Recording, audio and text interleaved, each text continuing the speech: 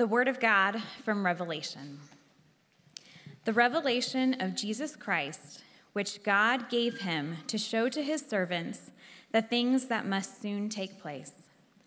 He made it known by sending his angel to his servant John, who bore witness to the Word of God and to the testimony of Jesus Christ, even to all that he saw.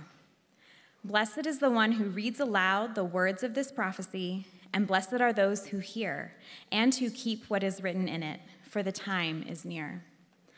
John, to the 7 churches that are in Asia. Grace to you and peace from him who is and who was and who is to come, and from the 7 spirits who are before his throne, and from Jesus Christ, the faithful witness, the firstborn of the dead, and the ruler of kings on earth. To him who loves us and has freed us from our sins by his blood, and made us a kingdom, priests to his God and Father, to him be glory and dominion forever and ever. Amen. Behold, he is coming with the clouds, and every eye will see him, even those who pierced him, and all the tribes of the earth will wail on account of him. Even so, amen. I am the Alpha and the Omega, says the Lord God, who is and who was and who is to come, the Almighty. I, John, your brother and partner in the tribulation and the kingdom and the patient endurance that are in Jesus, was on the island called Patmos on account of the word of God and the testimony of Jesus. I was in the Spirit on the Lord's day, and I heard behind me a loud voice like a trumpet saying, "Write what you see in a book and send it to the 7 churches, to Ephesus and to Smyrna and to Pergamum and to Thyatira and to Sardis and to Philadelphia and to Laodicea." Then I turned to see the voice that was speaking to me, and on turning I saw 7 golden lampstands, and in the midst of the lampstands one like a son of man, clothed with a long robe and with a golden sash around his chest. The hairs of his head were white, like white wool, like snow. His eyes were like a flame of fire. His feet were like burnished bronze, refined in a furnace. And his voice was like the roar of many waters. In his right hand he held 7 stars. From his mouth came a sharp, 2-edged sword, and his face was like the sun, shining in full strength. When I saw him, I fell at his feet as though dead. But he laid his right hand on me, saying, "Fear not, I am the first and the last and the living one. I died, and behold, I am alive forevermore, and I have the keys of death and Hades. Write therefore the things that you have seen, those that are and those that are to take place after this. As for the mystery of the 7 stars that you saw in my right hand, and the 7 golden lampstands, the 7 stars are the angels of the 7 churches, and the 7 lampstands are the 7 churches. This is God's word, given for our good. The grass withers, the flower fades, but the word of our God will stand forever. Thank you, Rachel. Would you remain standing? I'm just going to commend this time in prayer. But before I do, 2 things. 1, you'll want to keep your Bible open or your Bible app open. And 2, it's not often that you get to preach a sermon in front of a man who discipled you and was your mentor. Today, my friend Jason and his family are here. Jason, this is a love. Look what you've done. Esther, your dad had so much influence in my life. I'm so glad you guys are here. Pray with me, please. Lord, thank you for the book of Revelation. As mysterious and hard as it is, we pray that your Spirit would illumine this portion of your word and at the same time brighten our hearts, soften our hearts, make us teachable and soft to you, Lord. And Lord, we want to know you. We want strength to follow you. We want deep soul encouragement. So we ask, according to your mercy, bless us with that. through the preaching of your word. For we pray in Jesus' name. Amen. You may be seated.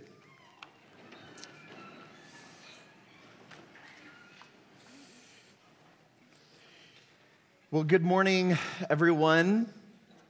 As you noted, we're going to start a new sermon series on the book of Revelation today.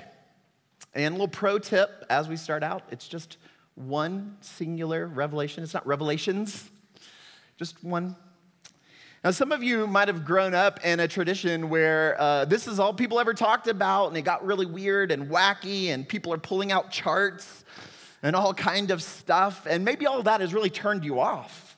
I hope that studying this will redeem your experience and show you how the last book of the whole Bible is beautiful and compelling.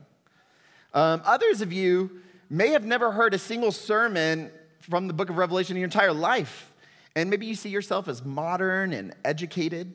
I myself have both an undergraduate and master's level degree in science, and I've been trained to describe, phenomena with a naturalistic perspective. And so there's in us this natural skepticism to the fantastical language of the book of Revelation. I pray that our study would kind of correct both extremes. Like, on one hand, a proper understanding of the book of Revelation is not wacky and as weird as some of these little Bible code books are in these Christian bookstores. But on the other hand, you're going to notice that the Bible's not embarrassed to vividly show you the spiritual realities that anchor our physical world. And so whether you believe it or not, there are spiritual and invisible battles that are being fought, and the outcomes of those battles affect you and I in the world that we're living in right now. And here's why all of this matters. The purpose of Revelation is it encourages its hearers, it blesses its hearers and its readers to live these faithful lives in the face of great temptation and tribulation. In Spanish, there is this word, resistencia. What's that sound like? Resistencia. Resistance, right? And that is indeed what it means, but resistencia means both resistance and endurance, both. That's the gift of Revelation. Resistance and endurance. The Apostle John was given a vision that describes reality in such a way that it gives its listeners endurance and resistance. Resistance against forces that want to assimilate us and to steal our faith and our hope. So how does that work in the book of Revelation? Well, it's going to show us who's winning this unseen cosmic war, and it's going to tell us how it all ends. Let me illustrate kind of how this works, kind of help us. When I got married to Amanda over 21 years ago now, we start watching movies together. So I like scary movies because I'm a psycho. And I like creepy movies. I like monsters kind of jumping out at me. I don't know. Now, my wife, she doesn't even like the previews or the trailers for scary movies, right? Because she's not psycho. She would never watch a scary movie. Well, there was this movie early in our marriage that came out called The Village by this director whose name is M. Night Shyamalan. And if you know much about this director, he's creepy and, he's like these scary and twist endings are kind of his shtick. You're not going to believe me. I got my wife to watch this movie with me. And how did I do it? Well, back in the early 2000s, we had DVDs. And kids, it's these little discs. So we rented the DVD. And before watching the movie, we fast forward to the final chapter. And we watched the last scene first. I know. It was like a redemptive spoiler. And the mystery was gone. We knew exactly how the movie was going to end. And because of that, it gave Amanda courage to watch the movie. Now, it was courage she didn't have before, knowing the end. Now, there portions of the movie that are still scary, but she had confidence to kind of endure those scary parts. That's what Revelation's gonna do for us.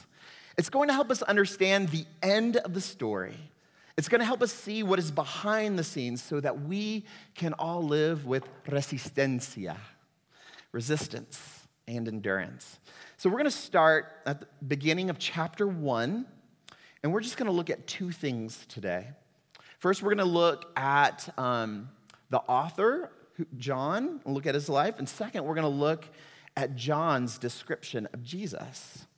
And those two things are gonna set the stage for the book of Revelation. It's gonna show us how to be strengthened with endurance and how to resist the seductions of this world. So first, the author, John. So the opening verse, in verse 1, it tells us that John is the author. It says, the revelation of Jesus Christ. That word revelation, or Jesus Christ is in the genitive position, so it means the revelation not about Jesus, but by Jesus, the one who delivered it, which God gave him to show his servants the things that must soon take place. He made it known by sending his angel to his servant John. Now, the great church father Irenaeus, you might remember that name, he reports this. He says, John received the revelation almost in our time, toward the end of the reign of Domitian. Now, from Irenaeus' description, we learn a whole lot. We confirm that John wrote it, and now we know the context that it would have been during this tumultuous reign in the Roman Empire. I want to spend just a little bit of time telling you about John and his life during the reign of Domitian, because he's the disciple that Jesus loved. He was Jesus' best friend. And I want you to understand his heart.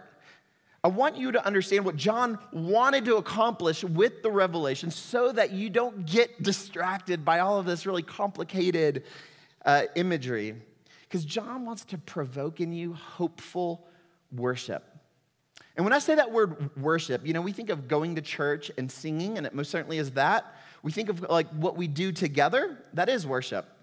But worship is also not just what we do together, but when we scatter, like when we leave the church. That's how come Paul in Romans 12 would say, I urge you to offer your bodies as a living sacrifice, holy and pleasing to God. This is your true and proper worship. See, worship is also reflected in how we spend our money and the food that we eat and the words that we choose to speak or not speak. Worship is how we conduct our lives with our families and our friends and even our enemies.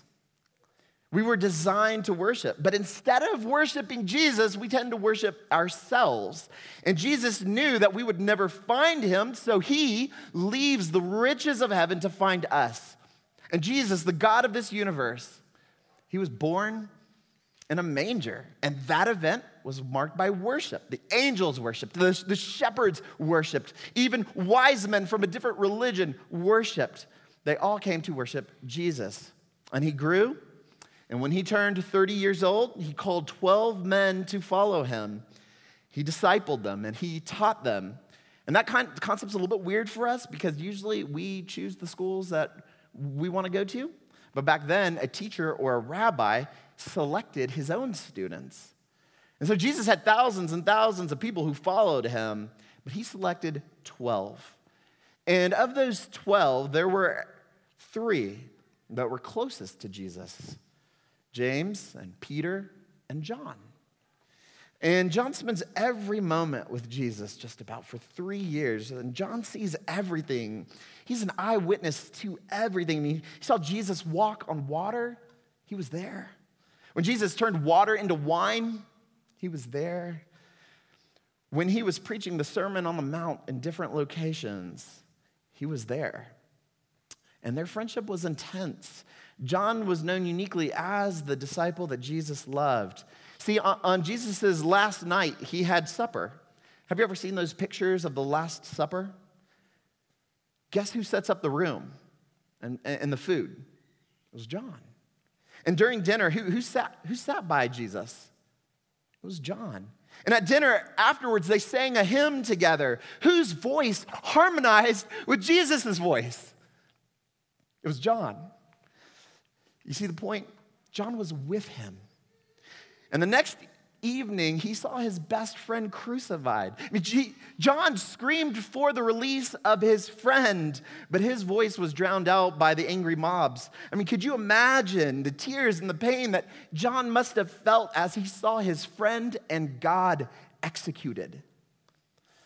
And as Jesus was hanging on the cross, who was Jesus looking at? It was John. See, when you're being murdered, and all you can think about is who is going to look out for your earthly mother, that person who you would select in that moment, that person is your very best friend. And why do I tell you all this? Because the contents of this revelation are not theoretical for John. This book is not some exercise in doctrine. This is about the exaltation of his best friend, and more, his God. And so John himself would become a rabbi, and he was commissioned to teach about Jesus and his return.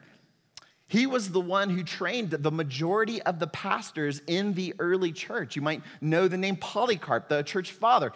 John disciples him. And John lived this amazing life. Early on, the church grew very quickly, particularly in the Roman Empire. Rome grew in power, dominated other nations and cultures. Rome was the superpower of its day. And because of that, it was very pluralistic. There were a lot of religions and languages. And the Roman government didn't care what your religion was, or even the God that you worshiped in private, but you had to participate in this thing called the imperial cult. That is, regardless of who you worshiped in private, you had to worship the emperor as the King of Kings and the Lord of Lords above your own religion. And the problem was that a lot of Christians started meeting together in little groups, and they were all worshiping the same God, Jesus. And this same people would not declare that there is any other King of Kings or Lord of Lords except Jesus. And so, see, for Christians, they were unwilling to have Jesus just be another God on the menu of possibilities or religious options in this so-called tolerant society. They would not bend their knee. And so, persecution came. And John lived through two persecutions. First, it was Nero. This guy was insane. He was brutal. Some people have foolishly said, the New Testament, can you even trust what those guys said? That stuff was made up. And my question is, why? What did John have to gain? Boiled alive. Everyone else he knows is murdered. Everyone he knew was stripped naked, murdered, and stacked in the street. To be a Christian meant to die in poverty and shame. And you don't do that unless you are irrefutably convinced that what you are speaking is the truth. And John saw it all. The life of Jesus, his death, he saw his burial, his resurrection, he saw his ascension into heaven. And the persecution exploded. It was not uncommon in that day for the Romans to take you and me and our brothers and sisters and our cousins and to wrap us in animal skins and to throw us to the lions and tigers for sport so that we would be eaten alive, just for sport. It was not uncommon for brothers and sisters in Christ to have a rope tied to each of their limb, and then the other side of those 4 ropes to be tied to 4 different horses.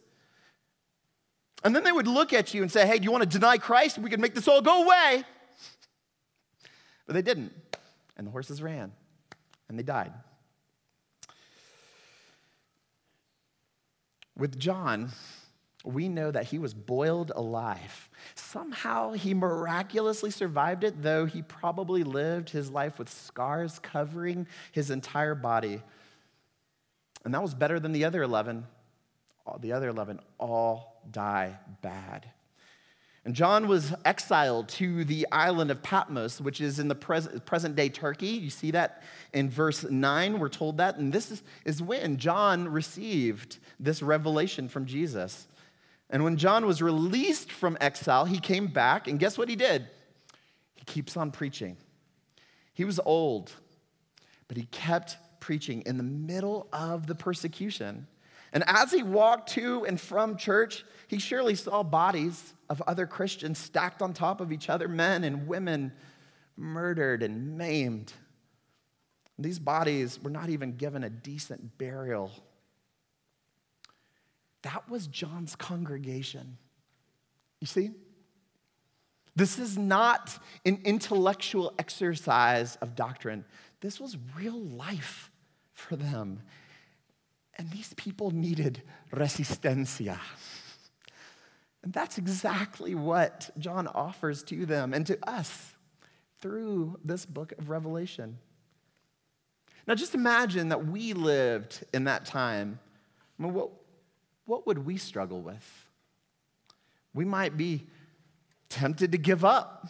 We might be tempted to not take Jesus so seriously in order to avoid persecution and to be liked. We might be tempted into despair. See, when we look around the world, or when they looked around the world, let's start there. Who would they have said is winning? Like the good guys or the bad guys? Who's winning? And then what about you? Who's winning, church? I had a conversation with a young lady who is in the university right now. This is just a couple months ago. She says that her friends are like internal conversations. They're legitimately asking the question if it is morally appropriate to have children, to bring more humans into this world, because it would both use more environmental resources and you're having babies and they're coming into a world that has harsh realities. Should you even have kids? Is this generation optimistic? Like, who is winning? Right? Well, John writes the book of Revelation in order to pastorally help churches that are struggling with these things, to help you. Revelation is not written to tell us about things that are going to happen in the future that have no revelation to or relevance with our present lives. Instead, he is infinitely concerned with your life right now. So it is written, and you're going to see this to show us that Jesus is king and sovereign over all of history, and he's sovereign over all of his and our enemies. And because of that, we are gifted with resistencia, endurance, resistance. That's why John writes. Now, I want to transition just a second, or now. I'm really convinced that if you and I had eyes to see every reality, both physical and spiritual realities, I'm convinced that we would not for a second doubt that God is in control. So Revelation then, that being true, is going to give us this imaginative but true glimpse into spiritual realities that anchor our physical world. He's going to do it through this genre called Jewish apocalyptic literature. And you're going to learn more about that as we work through it this semester or these next couple months. But what I want to do first is just evaluate how John does this with how he describes Jesus.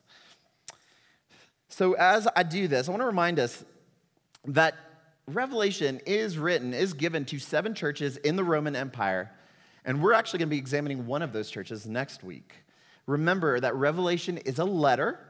And it's written like other letters during that time. John uses a very standard introduction. Look at verses 4 and 5. Grace to you and peace from him who is, and who was, and who is to come, and from the 7 spirits who are before his throne, and from Jesus Christ, the faithful witness, the firstborn of the dead, and the ruler of kings on earth. So John sends grace and peace in the name of the Father, Son, and Holy Spirit. Now, don't get distracted when John talks about the 7 spirits. You see that in verse 4. That's going to be mentioned a few times. It's not 7 literal spirits. It's just one, but they use numbers different. This is the Holy Spirit. The Greek word pneuma is what's used there if they wanted to use 7 separate angelic messengers, there's a word for that. They wouldn't use pneuma. And so this designation of 7 is going to be all over the book of Revelation. We're going to see it time and time again. But what it's doing here, it's symbolic for the Spirit's completeness and the exhaustiveness of its work. So we're going to see this again. Now, imagine John, he's sitting on an island, Patmos. He's all alone. And verse 10 tells us it's the Lord's Day, which that means it's Sunday. Like for 2,000 years, Jews met on Saturday, but Jesus was crucified on a Friday, resurrected on a Sunday, and from that moment, that resurrection was so history altering that immediately Christians began to meet on Sundays to commemorate the resurrection. It was the fulfillment of all that the Jewish Sabbath pointed to. And so John is by himself, and he suddenly hears a voice, verse 10, like a trumpet. Now, trumpets were used in the courts of kings, right? When they're about to make a royal decree, you can imagine? So Jesus here is making a decree. And this strong voice is telling John to write a letter to 7 churches. And when John turns around to see who is speaking, he sees the appearance of Jesus. And here's the description. First, he says that Jesus was walking, verse 13, among the lampstands. Now, lampstands were used in the tabernacle or in the temple, and it was the job of the priest to ensure that these lampstands burned bright. And Jesus then is depicted as a priest. And John continues saying that Jesus is wearing verse 13, a robe with a golden sash around his chest. What this means is he's no ordinary priest. He is the great high priest who is charged for caring for the lampstands, which we learn in verse 20 are the churches. These lampstands are churches. So John continues describing him as having white hair like wool, verse 14. So in the Bible, white hair, gray hair is a metaphor for wisdom. And so Jesus here has perfect wisdom. He makes no mistakes. And then it says, the second part of verse 14, his eyes were blazing like fire. Fire is the tool to purify precious metals. Jesus doesn't simply look at you, man, he looks into you. The gaze of Jesus penetrates into our soul. The power of his gaze kind of shores up and shows us our sin, right? Exposing the dross, the impurities of that precious metal. The eyes of Jesus were blazing like fire. And the feet of Jesus, were like, verse 15, bronze glowing in the furnace. Y'all know what bronze is? It's the combination of iron and copper. So iron is strong, but it can corrode. Copper can endure, but it's a very soft metal, and it's not great for foundations. But if you mix the strength of iron with the endurance of copper, you get this thing called bronze. The invention of bronze changed history. We have a whole period called the Bronze Age. The feet of Jesus are like bronze. In the Old Testament, the prophet Daniel, he has this vision, there's a statue, this vision whose feet were made of iron and clay. And although the statue was magnificent, it collapsed because the base was weak. Not so with Jesus. Even in the face of the world's most powerful forces, he will endure. From his mouth, verse 16, comes a sharp, double-edged sword. So Paul in Ephesians 6, riffing on Jeremiah, tells us that the word of God is the sword of the Spirit. This means that Jesus will crush his enemies with the sword. In other words, if he says it, it will be realized and fulfilled without even struggle. His power is perfect and absolute. But it is a double-edged sword, if you notice. That sword is both for God's enemies and God's friends. See, when we search the word searches us, doesn't it? The words of Jesus divide our thoughts in our motivations, the truth of God's word cut away at the lies that are deeply embedded in our minds, our imaginations, and our hearts. Now, it'd be impossible to sort of exhaust this rich imagery, this majestic description of Jesus. But the question we have is, what's the point? Like, what's the point? What are we supposed to do with this? Well, let's see what happened to John after he saw this vision. Look at verse 17. He says, "When I saw him, I fell at his feet as though dead. But he laid his right hand on me, saying, 'Fear not, I am the first and the last.'" See, when John saw Jesus, he fell on his face. Remember, Jesus is John's very best friend, and yet he is not casual with Jesus. Jesus is his God and his King. So here's the point. Your posture reflects your heart. Your posture reflects your opinion. So for instance, if a lady walks into the room, a gentleman will stand.